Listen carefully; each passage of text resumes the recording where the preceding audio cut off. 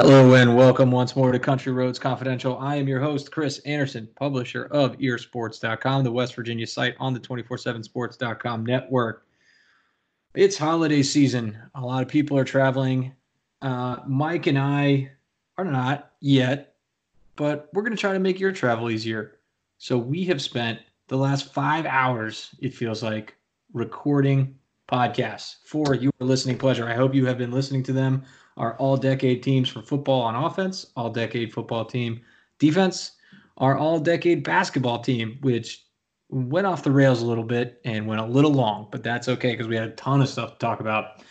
And now today, we're going to talk a little bit about what it was like to cover Neal Brown in the first year of the Neal Brown era. We are almost quite literally at one full calendar year of Neal Brown at West Virginia. For me personally, it was my very first time with a coaching change. My career started at the same time as Dana Holgorsen, so this is the first time I've gone through a coaching change. Thankfully, I work with a wily old vet who's been through a few of these before. Mr. Mike Casazza. Mike, how are you? I'm good. This feels weird because you're first this time as opposed to me, but this feels right because you were here before me in general. And also like so much of this like whole quote unquote journalism thing is still, it's not new to me. I'm in my third year here at this, but like there's so much more latitude and like conversation, truly a social media, like on our website that didn't really exist in newspapers, even though I had the blog that got really running back there and I missed that and the people there, but like the constant round the clock stuff on our message boards and like just the feedback that we get and the information we get inundated with and how we got to do something with it, even if we vet it and there's nothing to it. That's as much a part of, I think, what we're going to talk about today too, is I didn't really have a lot of that early in my career period. And then early in when I really got in with the staff and with Holgorsen and his crew. But it changes things now. And there's good and bad with that too. But, you're much more smooth around the edges on stuff than I am. Apparently, I'm the square peg around here sometimes. I guess that's one way of putting it. Yeah, I've been around the old hanging by the blog and just chatting with whatever you want to say, and for better or worse, I guess. That helps in some areas, and then sometimes you get angry phone calls at 2 a.m. because why are you posting random stupid stuff on your message board? But that's just the way it is. It's what people want, and that's what we're going to try to give them. So here's my vow. I yes. am promising I'm not going to get too preachy and soapboxy here too, because I tend to do that sometimes because like a lot of stuff I see makes me mad and disgusts me or just disappoints me, one or the other. Have I mentioned that I teach a journalism class on campus? You have. And I think sometimes I get inside my head there too, is like I want to like act like I would tell people to act, and for some reason they put me in charge of that, once a semester for many years in a row now. But also that's a good check for me sometimes, and maybe I should practice what I preach. But my vow here is not to preach too much. All right, I'll hold you up on that. We'll see how it goes. We'll check back in an hour. We'll keep a scorecard and let you know. All right, an hour. Yeah, well, hey, we said that before we got on in the basketball podcast. I think we said, that 20, 30 minutes, maybe 40. And we went, an hour and 10, hour and 15 on that one? But you think about it, it's as much as we did for football. We just broke it down into 2 for football. True, but we also went through, 50-some players on football and 13 for basketball. And the reason we did 2 for football is because we figured people didn't want to listen to a 75-minute podcast. There you go. You get no choice. You will take your 75-minute podcast and you will enjoy it. Who knows how long this will go, because I think it's an interesting conversation. I had several people ask me about it from the recruiting aspect, and there were absolutely differences.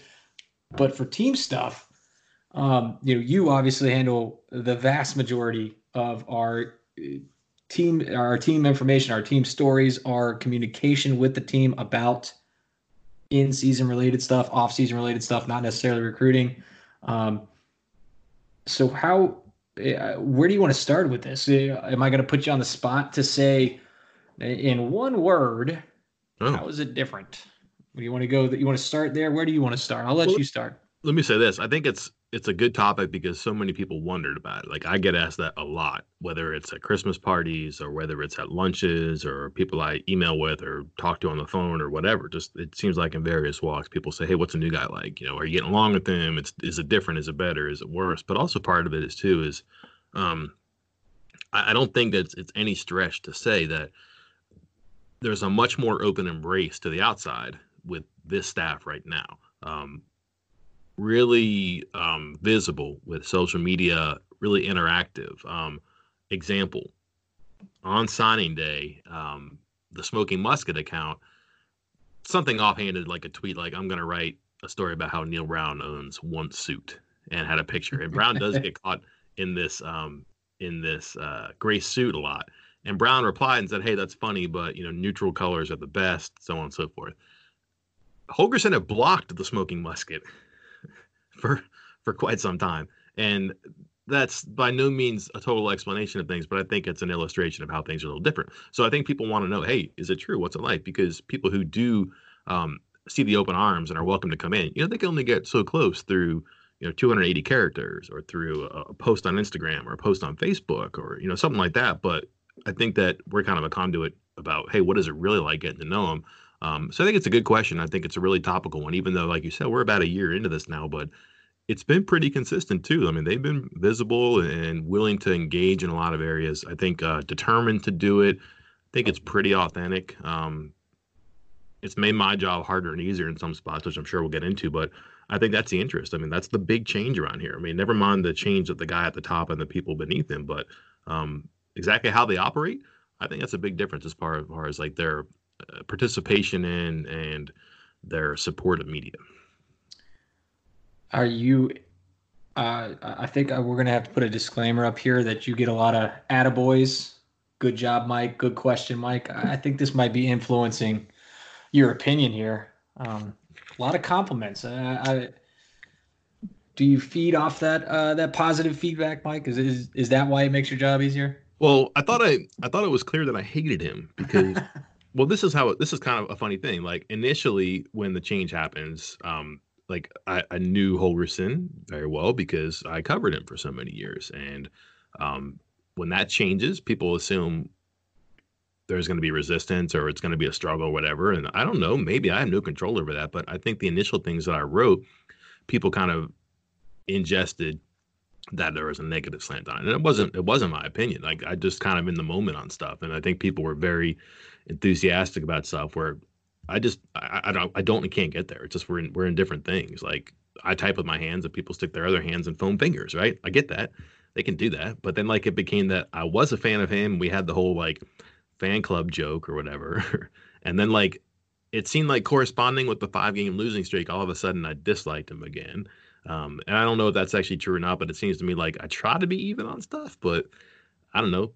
When they're low, you got to be low, and when they're doing well, you gotta high five them too. So there was a lot of different moments of that this season too. But yeah, the fact that he knows my name and compliments me on questions, it's cool that he knows my name, and it's cool that I can actually get a good question out where sometimes I ramble and stumble. Doesn't really change the way that I feel about it. I mean, they did a good job this year, but I think it's still year one. I think there's a lot left. Well, and for you, your comparison isn't just Neil Brown to Dana Holgorsen or this regime to that regime. You were also here for the Bill Stewart era. Mm-hmm. You were here for the most of the Rich Rod era. Most of it, half of it. In one capacity or another, like I was a student for some of it, and then I was in the student newspaper, and then I worked at the Dominion Post. But when I was at the Dominion Post, I was mostly high schools when he was here, and then at the very end, I covered it full time for 1 year. So, but yeah, I mean, a lot of bridges, right? And is this where we plug your book? Have I mentioned I wrote a book? So you've been around. You've seen multiple transitions from multiple angles with multiple regimes. I know, I'm sure it's obviously a lot of personalities going in here and different points in your life as well, but how do you compare them? What is there a common thread? Just let's start with that. Is there a common thread from each coach and his staff to the next? I would say no. And I mean that too, because, well, I think that when Neyland left, they were trying to find somebody who could lift it into the next generation, so to speak. Football was at that kind of a transitional phase. And, I'm not sure if he was like the sliced bread assistant, but Rodriguez was a really big name. And I think that for good and bad, he pushed for a lot of stuff that was going to deliver the program into that new generation. And that rubbed people the long way, and that contributed to his downfall. The transition was, I've written a lot about this in my book and in just print in particular, but like that was a really sloppy transition that was rushed, and it didn't have to be. And because it happened that way, that was used against Bill Stewart for a long time. And then I think that to get back on the plane where Rodriguez had left the program, it required somebody who was similar to Rodriguez, and that was Holgorsen. That was kind of, again, like your sliced bread assistant coach who was going to get this back on the arc of what college football was. Brown's a little different again, too. The program I still think was in a good place. I imagine we'll probably talk and argue about this, but I still think it was in a good place. It was in a Power 5 conference. It wasn't in jeopardy of losing its spot. But I think that there were some continuity things and some consistency issues. And I hate the word culture, but I think that does apply here a little bit. I think there were some things that people who were making decisions or who were signing off on decisions wanted to get. But a lot of those things were still in place. So there's not really one thing that unites them all, except the fact that sooner or later everybody's going to get tired of them, right? Well, that's my next question. I feel like when you talk about coaches as far as their scheme on the field and in practice, if your team is struggling with an offensive coach, the knee-jerk reaction is we need a defensive coach. Or if the defensive coach, they struggle to get, we need an offensive coach now. Is this kind of the same with the personalities, you feel like, or was it just kind of coincidence that their personalities kind of flip-flopped with each change? Well, I guess they're all offensive coaches. Stewart was an offensive coach who was probably more involved on special teams than anything else. But I mean, he coached different positions and he was always on the offensive side. But I think he was capable of being, I would say him and Brown are probably the most capable of being a head coach at that moment. They had both been head coaches before, so they knew what it was like to be in that chair. And Rodriguez, and especially Holgorsen, took some time to get used to that. I would say Rodriguez did too, but he arrived at the top much quicker, which sounds like a weird thing to say because Holgorsen won the Orange Bowl his first year, but then that was immediately followed by reality and some struggle. And remember, he wasn't supposed to be the coach that first year. So I do think that certainly Rodriguez and Holgorsen are alike in that they had like these ambitious, high-flying, high-scoring offenses. And I think Brown and Stewart are alike in that I think they're more like program guys. And what I mean by that is, like I said, more capable in that initial year of running a program. Not saying that they're going to be better coaches across the push of a tenure, but like at the first year, they were more capable of running a program. So, well, let's narrow the focus to this year, to Neal Brown. Yep. Your first day, the preconceived notions maybe, or maybe what you had heard from your media counterparts down in Alabama or anybody else that had dealt with Brown at a previous stop, compared to what you actually witnessed and experienced firsthand. Was there anything different than you thought? He's really authentic. I mean, that was the one thing too. Like I know guys who have worked for him, and I think he knows that I know guys who have worked for him. So I had pretty good intel about what to expect, and like I was trying to find like, all right, tell me the bad stuff about him, and that stuff never really came up. And I didn't encounter any of that this year. Like I don't have his cell phone number. We don't text or call back and forth, and that's maybe unusual for a reporter and a coach. But it's the first year, so maybe you got to earn that. And maybe he calls me one day to tell me something or yell at me or whatever. Which either way, I've earned that, right? So that's stuff that I think comes along. But I also knew that was the way it was going to be. That that he does his business behind the podium, and that's fine. And he's going to do his media stuff on his own thing. So I knew that coming in. It's been by and large that way too. He's kind of running things like he did down there where you talk to the coordinators and the assistant coaches, I believe were pretty much off limits and you would get periodic access to them, which we did. Not a fan of that. I like talking to guys and I don't know what like 20 minutes on a Tuesday is going to affect them on a Saturday, but I understand too that if you want your guys focused in the game, they don't need to be talking to the media. So that's cool. But again, if that's what he did before and he does now, that was kind of what I expected.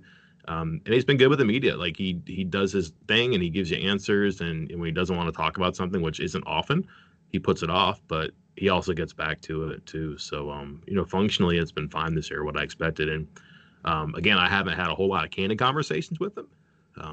Like we talked a couple times, and you saw this like recruiting things. And Friendly came over, hey, what's up? How's it going? Surprised to see you here, right? Kind of poking fun of me there because I was not a recruiting guy. I am now, though. I got my card in the mail the other day. Good. Yeah, full-fledged member, recruiting guy. Welcome to the union. Yeah, but like also too, there were hard questions that you had to ask this year, and I think that's a dynamic that was strange this year. Is how much are people going to forgive in the first year? But you have to ask about things, and the obvious example is the flea flicker question, and like he really took that in stride, and he came back and he told a joke about it later too, and like that's fine. Like I don't think we're necessarily adversarial when we're in that room together, but you kind of have to meet the person at the height of the depth that they occupy at that moment. If things are bad, you have to ask the questions that are hard. If things are good, it's a lot easier to ask questions. Why would he be adversarial? He was obviously right about the flea flicker, Mike. So I don't know how he got that call in to Tom Herman in time. Like, how did he get in touch with Tom Herman and say, I really got to make this reporter look bad? I need to know. How do you feel? Because you mentioned there were times for tough questions, and is it a first? From my perspective, I feel like he handled it well. Like he knew, like, yeah, I know this sucked, for instance, or this was bad play. We should be doing better than this, and I'm going to answer your question. And that didn't really happen with Dana as in the later years. So my question is, do you feel like he's going to be like this if there's tough questions 5 years from now, or do you think it's just he knows it's year one and he's going to handle it well, but if it keeps getting tougher, he's going to get more curmudgeon-y, I guess, like Dana was towards the end? We're all human, right? It's going to happen. Yeah. I think that people are going to ask questions, and that if there's a pattern, he's going to know that. And you know what? If they lose, or if there's a coaching critique, or if a player deserves some sort of a negative review or whatever, I think that he may look at people who continuously ask those questions and treat them in a certain way. And if there are people who are continually optimistic, naturally he's going to answer their questions a certain way. That's human, I think. And I think Holgorsen had a hunch about who was going to ask what, and like he knew that people were going to ask about injuries, and he hated to talk about injuries. So like I don't think he ever gave those people really good answers. And I think that sometimes if someone else had asked the question, he might have gotten a better answer out of it. But then again, the topic is what he hated, maybe not the person who was asking about it. I don't know what the patterns are right now. I think people were pretty friendly around and smooth soft around the edges with him this year. And I think that he didn't really. This is not a critique of the media. I just don't think that there were a ton of tough questions there this year, because there was a general understanding that this was going to be bumpy at times too, and it wasn't necessarily like, why did this happen? It was, hey, how do you manage this situation? For example, the running game, the questions weren't like, why is it so bad? It was bad.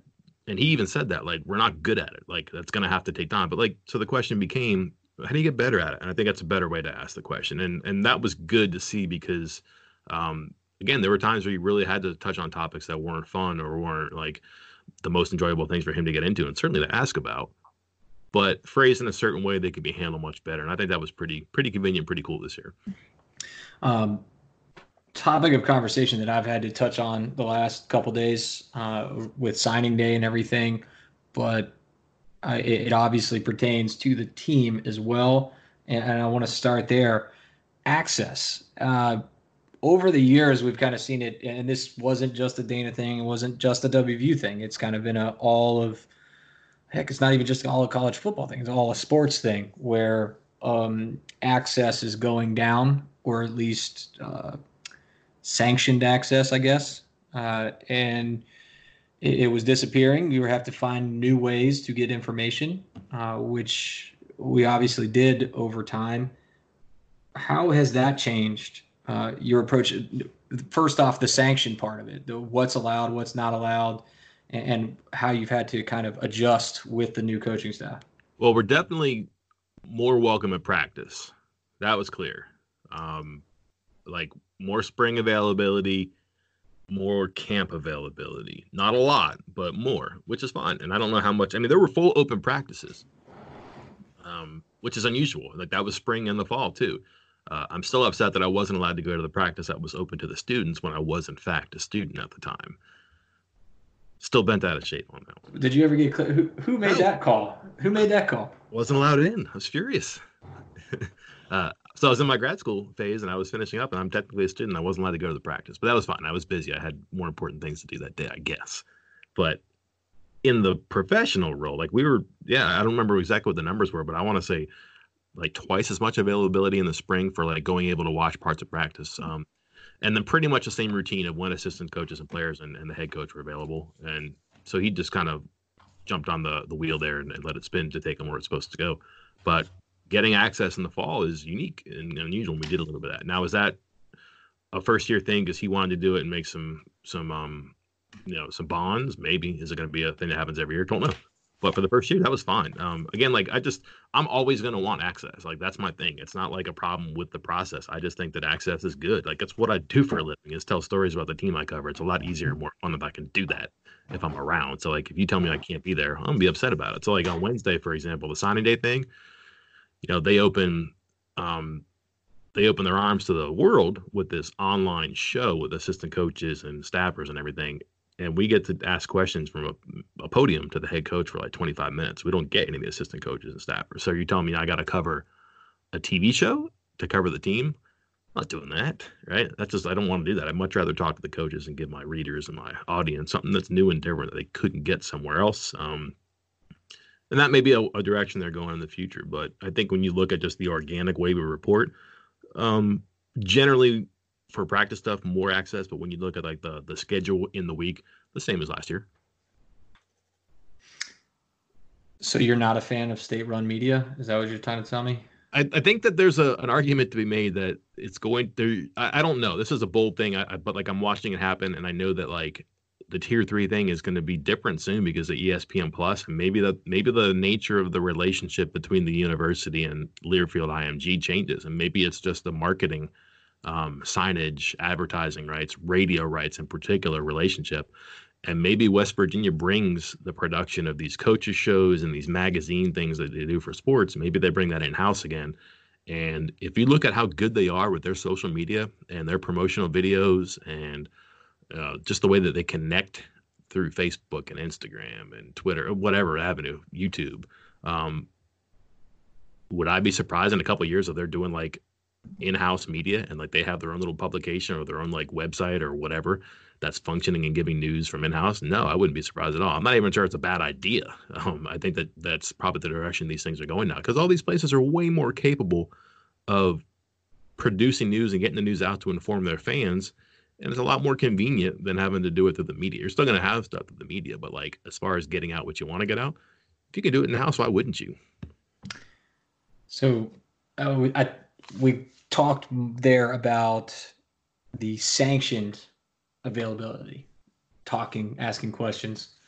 But the unsanctioned, the behind the scenes, sourcing and all of that, has that been differently? Obviously, it seemed like you made a quick transition from head of the Dana Holgorsen BFF fan club to the head of Neal Brown fan club. But how's that all working behind the scenes? Is it different? Like because obviously then you're not just dealing with Neal Brown, but other people around the program. Has it changed? Yeah, and not necessarily for the better, but that's not necessarily a long-term thing. It's the first year. It took me a long time to get to know, and certainly for people to trust me. And let's be honest, like if Holgorsen and Brown sat down and it was a completely candid moment of, hey, who should I talk to and who should I trust? He's going to do that. But if also Brown went around and tried to figure out who's going to be looking under rugs and who's going to be looking through keyholes, that's going to be me.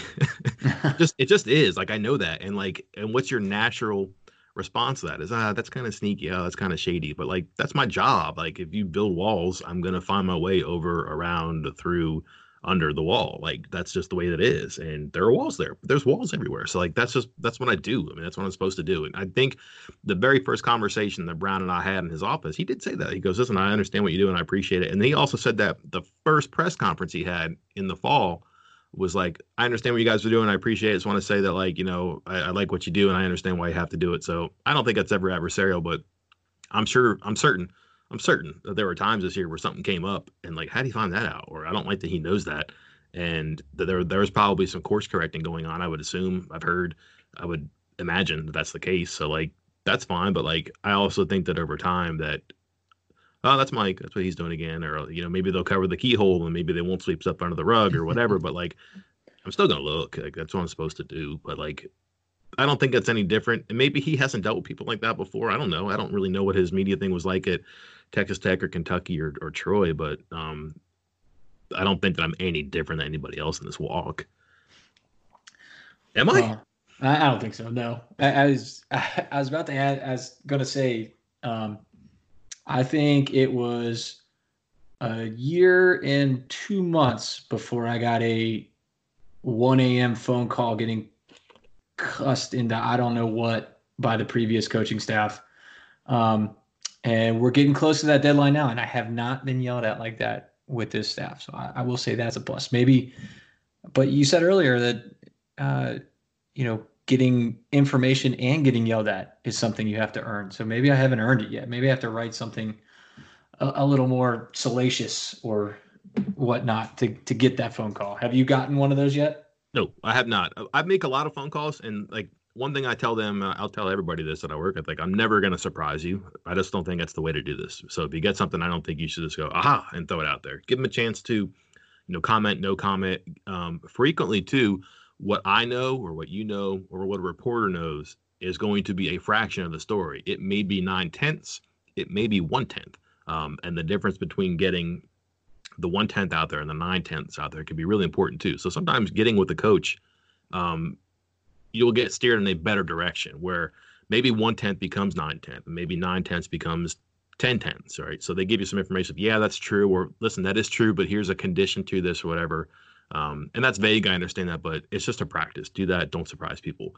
And I did that this year. And like, there was a process and generally it worked. There was 1 or 2 exceptions where I felt like, I didn't get the response I wanted. It was kind of egg on my face, and that's not going to happen again. Like, I know that now. Like, I have a way around that now, and we haven't really swung and missed on anything since then. So I feel good about that. But I also don't think that there's been a whole lot of negative and bad stuff here. Like, if we're talking about transfers or if we're talking about, players who are getting injured, that's transactional stuff that's everywhere. They're really like, what's the most salacious thing that's happened here? Was it Giovanni Stewart? Was it Martell Pettaway? I was going to say, one of those were the only ones I think that were really, but again, like you said, that was just transactional. That's a good use of the term. But nothing too crazy. Now, if it comes out that there are serious things about like between coaches and players that are happening when someone leaves the team or after they leave the team, and there are harder questions, or there are more severe responses to what's written rather than like, oh, it's just another guy on the portal to, oh, that's how they do business there. I think maybe you would get a different reaction there. We just haven't had that yet. But I also, I don't think that they really get upset by boat rockers too much. I'm not sure that there's a huge quantity of them out there or anything like that, but the situation hasn't necessitated it yet. So I don't really know that, but I think there's a process in place where you can talk to people and try to figure out what's the best way to do this that you think. And maybe there's a way between what they think and what you think that's in the middle that works too. But I haven't really had an issue with that yet. Every sport has their big, juicy controversy. Boxing has the Mike Tyson ear bite. Cycling has Lance Armstrong. Baseball has its steroid era. Curling has Broomgate. It's a story of broken relationships, houses divided, corporate rivalry, and a performance-enhancing broom. It was a year I'd like to forget. Broomgate. Available now. You can now relive the best moments of the UEFA Champions League 24/7. The UEFA Champions League channel is a new 24-hour streaming channel serving non-stop goals, highlights, and full match replays from the world's most prestigious club competition. Reminisce on your favorite moments, legendary players, and brilliant goals with the UEFA Champions League channel, streaming around the clock on Pluto TV and the CBS Sports app. Did I ever tell you that story about the? I have heard that story about getting yelled at 1 a.m. Thought something horrible had happened. Did 3 straight phone calls in a row to ask me a question about a a story about one random recruit said one random thing in one random story. It's the smallest thing sometimes that can touch off the biggest arguments. I like that though too, because let's just say that I did something wrong. Like let's just say that, for example, like the Stewart thing had happened, Giovanni Stewart, and I hadn't called and I hadn't tried to get them to tell me what was going on, and they hadn't told me that like he's not going to play because of a personal issue. Well, that's fine. If I just went out there and said Giovanni Stewart's transferring, I'd probably get a phone call and we probably talk. But that hasn't happened yet because there's the right ways to do things. We had a pretty early understanding on that too. But I also think that like if someone does call you and says, hey, that's not the right way to do things, let's do it, that's good too. And I don't know this, but like maybe they aren't fond of like things that you or me or somebody else is doing in the media.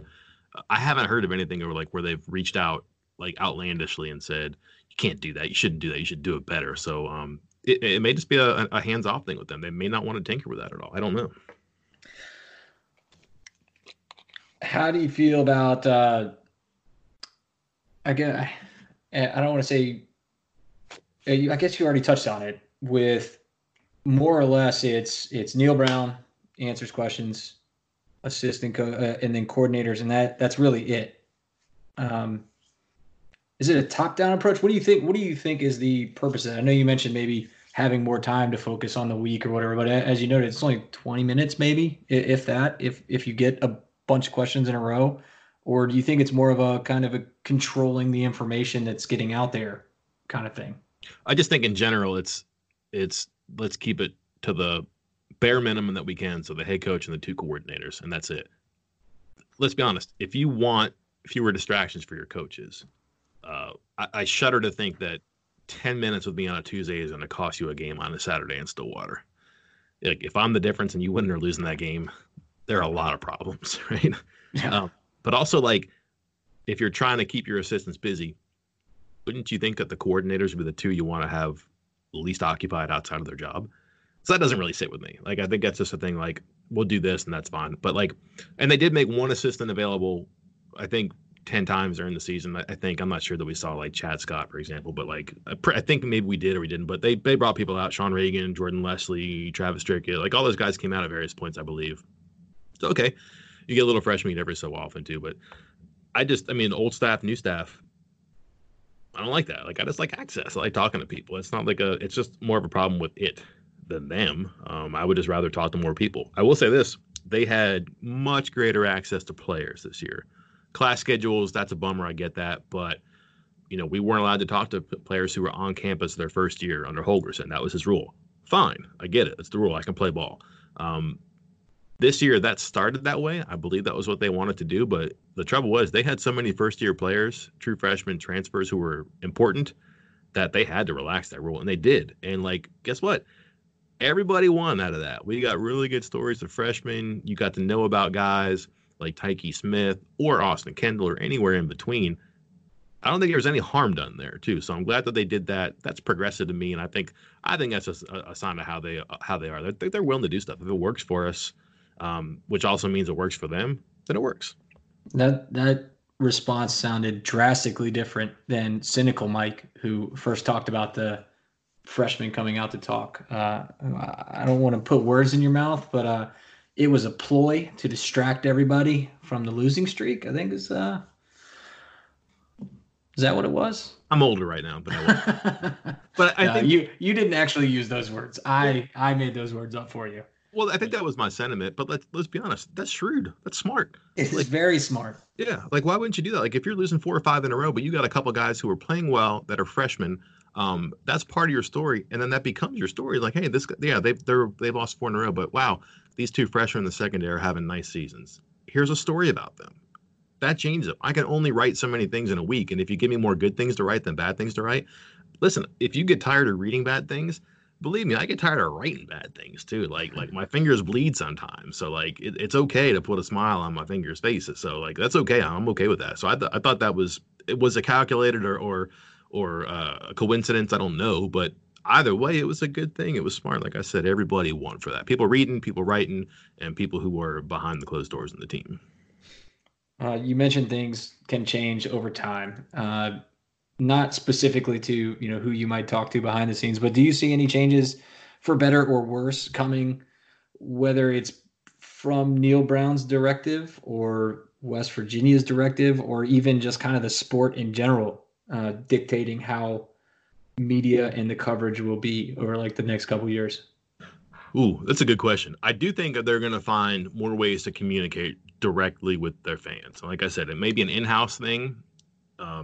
On signing day, Brown was pretty active on Instagram, from what I understand, with videos that he did. I don't know if there's time for him to do that during the season. I do know that once a week, he does a sit down with, I'm not sure who it is, but somebody who does media with the team. It may be Dale Wolfley. It may be Dan Zangrilli. I'm not sure.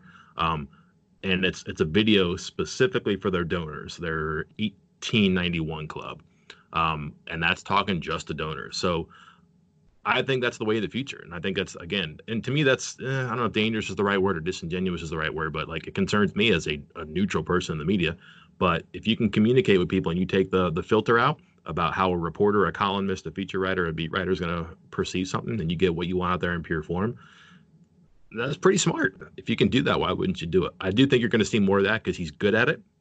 He has a capacity to see that, I think, and he's got really good people on his staff, and he mentioned them all in his signing day thing, and I don't think that was by accident. I think he really appreciates their vision and their ability, and he has good people over there that do it. So I think that'll be part of it too.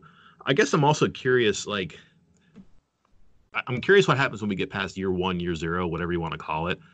Like I just don't believe in the year 0 thing. And I think that people are fickle about that because here's why. If after 3 years, let's say after 4 years, he is, let me see, how many games would that be?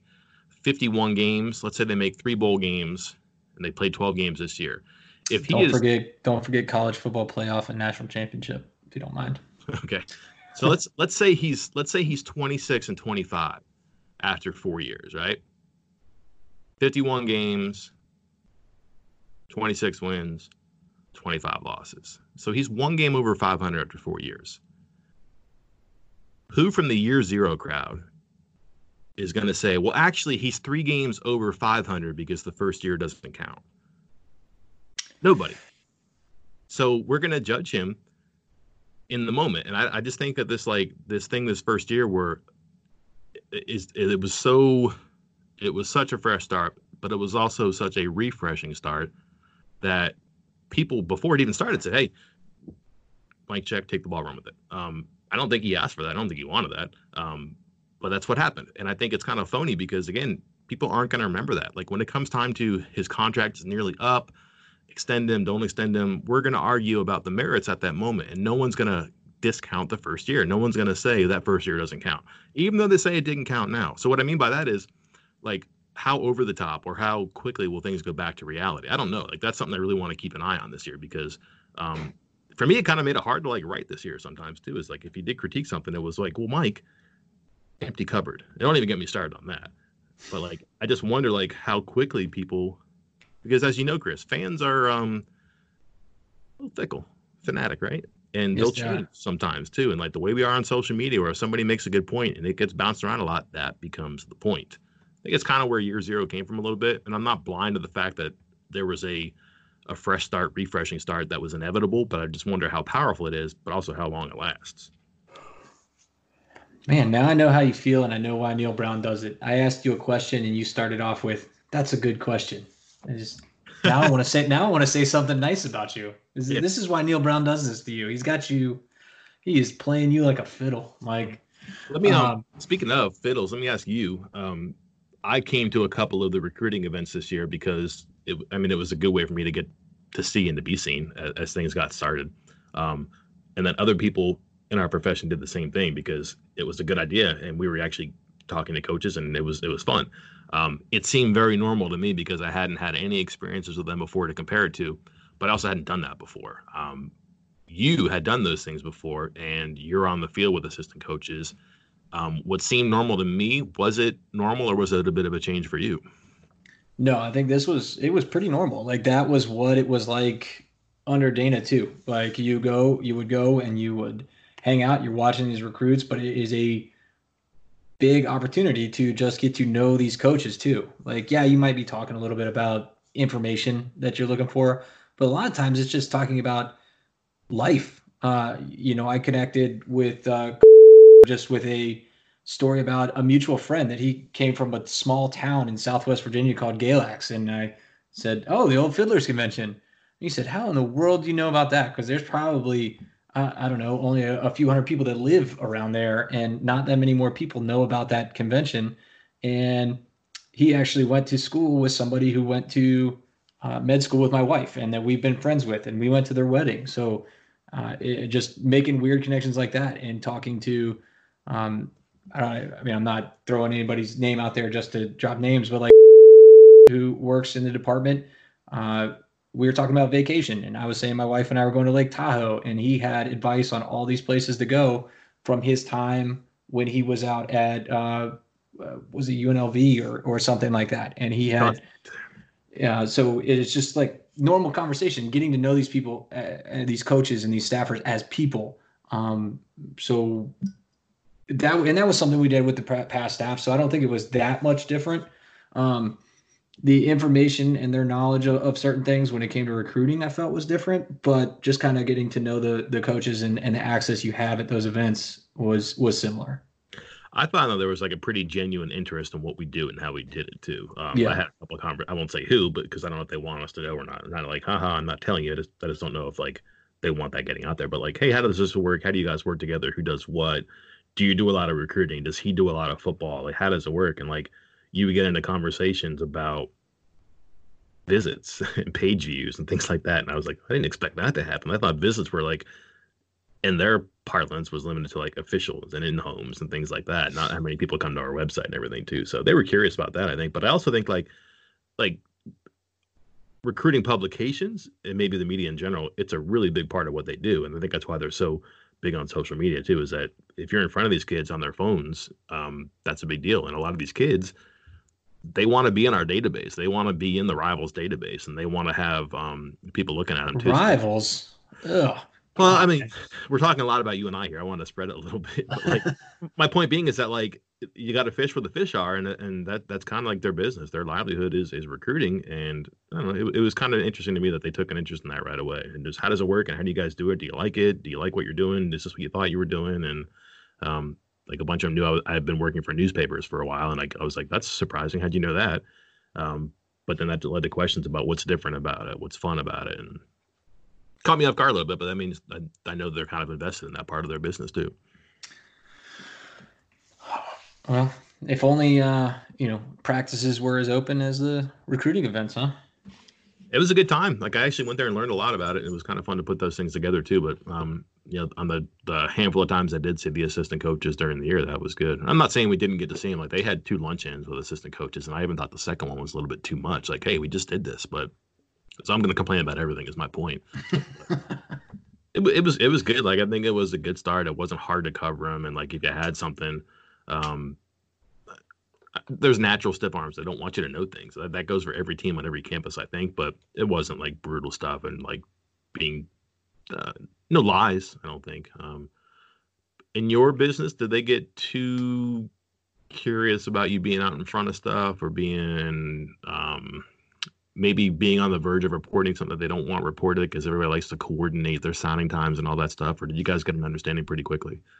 I think there's more or less an understanding on everything, because even without, talking to them about any of this stuff, just in general for, I'm going to call myself a respectable recruiting guy.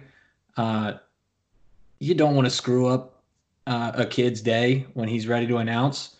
So there's been just hundreds of times over the last decade where I have known of a kid who has committed or is about to commit.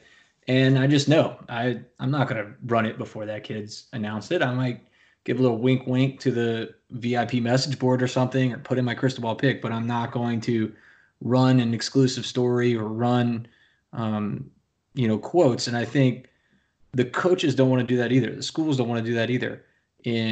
But there was no point in time where they felt the need to kind of coordinate that with me. Like, hey, this is going to happen, and you know better than to do that. Because it's just an understanding that, hey, this is the kids' time. The kids, these recruits, they're going to make the decision. And As far as visits and stuff, though, I never felt, I don't recall any time this year where someone reached out and was like, can you take that down? Do you mind? We don't want that out there. That happened a couple times, not very often previously, of course, like a couple times over 8 years before that. So not much then either. There's a lot of understanding. I think there's a lot of trust. I think maybe, I don't know, there's a couple carryovers from the previous staff in the recruiting department. Mm-hmm. So hopefully, they're like, hey, this Chris guy's been doing it for a while and he hasn't completely screwed us over yet. So give him a little wiggle room.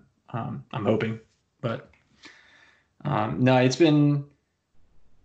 been fairly similar as far as how the relationship goes between myself and the staff and myself and the previous one.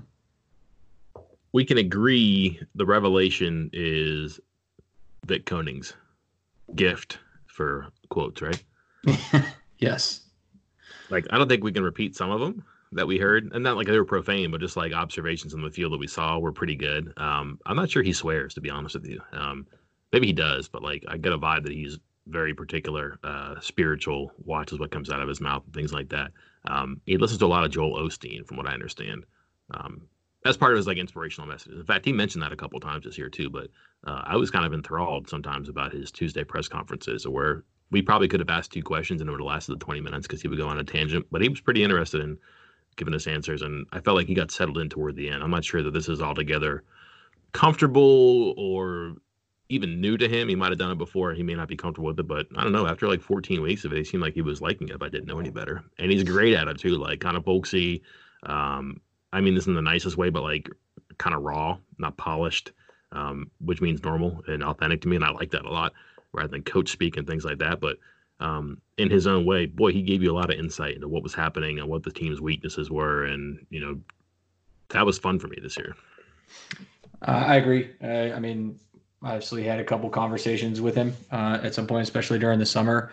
And it's a big reason why things were pretty darn clear to me about, you know, kind of where West Virginia was focused in recruiting and what they were looking for, what they might finish with. You know, obviously they added Noah Guzman around the same time that we were at camp.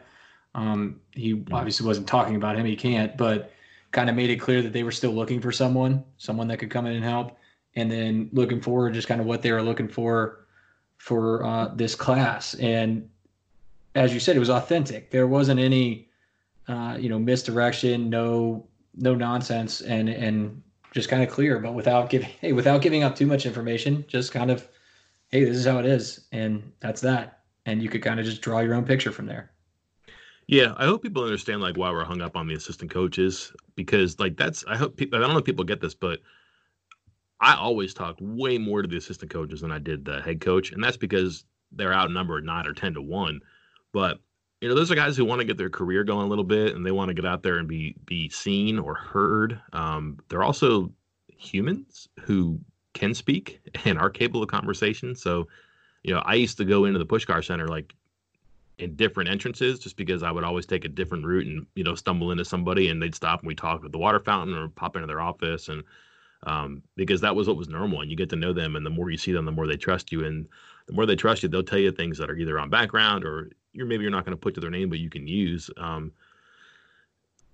that's been a couple of years since that happened because they only made one main entrance into the Pushkar Center. But like even on practice days where you're around there, like I never go to the same spot. Like, and I'm going to try to stay away from the crowd, just because you might be able to get somebody one-on-one and get like even 2 minutes with somebody one-on-one it's normal because there's not 10 or 12 cameras next to you or voice recorders next to you where everything that person says is now out there for the public, as opposed to if you're just talking with one person, hey, don't print this, but blank. And you fill in those blanks with information that can really kind of forward your friendship a little bit, your relationship a little bit too. And at the same time, you don't really owe anybody anything because they're giving you something that they want, but you getting something that you want out of it too. Do you think they'll make assistant coaches available? Not if maybe this year or after? Or do you think this is going to be just kind of the staple moving forward? I think so. Unless there's like some clamor, which isn't going to happen here, but like if there's some clamor from reporters to do more, maybe. Because I think they are open to ideas. Like I'm trying to remember exactly what it was, but there was 1 or 2 times where Brown said, hey, do you guys want to do blank before or after practice, or do you want to do it on Saturday or instead of Sunday? And we're like, are you talking to us? And like he did that. So like maybe if we said, hey, we'd like to talk to more coaches. And I know like I was one of the people who was saying, hey, you got guys who were in their first year and playing a lot. Can we talk to them? And we did. It wasn't because of me, but I think that they realized it was a good idea. So if there's a good idea like that, maybe they will. And we get them regularly in the spring and the fall. It's just that it's in season. It's different. So I don't foresee that changing unless that there's like, I don't know. I don't think the coaches will revolt. I don't think the reporters will either. But maybe if it's a good idea, I think they would think about it. But probably going to be locked down during the season. Well, Mike, we are approaching another hour-long podcast that wasn't supposed to be an hour long. But I think we mostly covered everything about kind of, what it was like that first almost full calendar year of covering Neal Brown. Was there anything that you feel like we missed? Yeah, like I don't want to be too negative on like the whole year zero thing or the first year thing or the empty cupboard thing. That's not what I'm trying to do. But like I think that sometimes it was good though, because I think that people were maybe reluctant or even intimidated to ask questions before because they knew what type or maybe exactly what answer they would get. When I say like fresh start, refreshing start, you didn't know the answers. Maybe you didn't know if you could ask the questions, but like I think people pretty quickly understood that, Brown's a pretty okay guy, and he's not going to get offended if you ask a question that's in the lines, I think. So, whether it was clock management stuff or why you did this, and, there were a couple of times that you and I talked after a game like, oh my gosh, did you hear that answer? But it wasn't bad. It wasn't angry. I think there's that competitor thing that maybe he was upset that it happened, but he gave the answer to the question that, frankly had to be asked too. So, I do think that'll be interesting to watch over time is that as results come in and shape the narrative one way or the other, how much of this initial year is part of that conversation. We don't know right now. We'll see. So we're predicting fewer number of good question Mike comments moving forward. Is that what you're trying to tell me? It was year one for me too, right? I don't know. I'm going to keep tally of that next year too, I guess. I think we had, I don't know how many we had this year. You kind of 5, 4, I don't know, but yeah, they were a handful for sure. When does he say bad question, Mike? Because I've gotten that before too. Yeah, just shakes his head, doesn't answer. I can't wait to GIF that, if you don't mind. Well, that'll wrap us up for today. I think that is the end of our 4-podcast holiday special. Well, obviously, or no, 5, because you got the coaching one as well, didn't you? Yeah, that was earlier, or actually later last week. Okay. But we'll be back again in the new year with some, maybe even before then. We got a big basketball game coming up. Yeah, I'll be there. Mike will be there. So we will try to podcast after that as well, share some thoughts before Big 12 play starts and the new year starts. And we get into a new round of recruiting, and we get into and everybody kind of, just chill out. I'm just saying it. Potential assistant coaching change situation, because is it the second week of January is when the coaches convention is, and whenever we get around that, things happen. So no, I'm not hearing anything. I don't know. I don't think Mike's hearing anything, but just heads up, that comes around, and then we'll get back for second signing day, and then next thing you know, March Madness, spring ball, so on and so forth.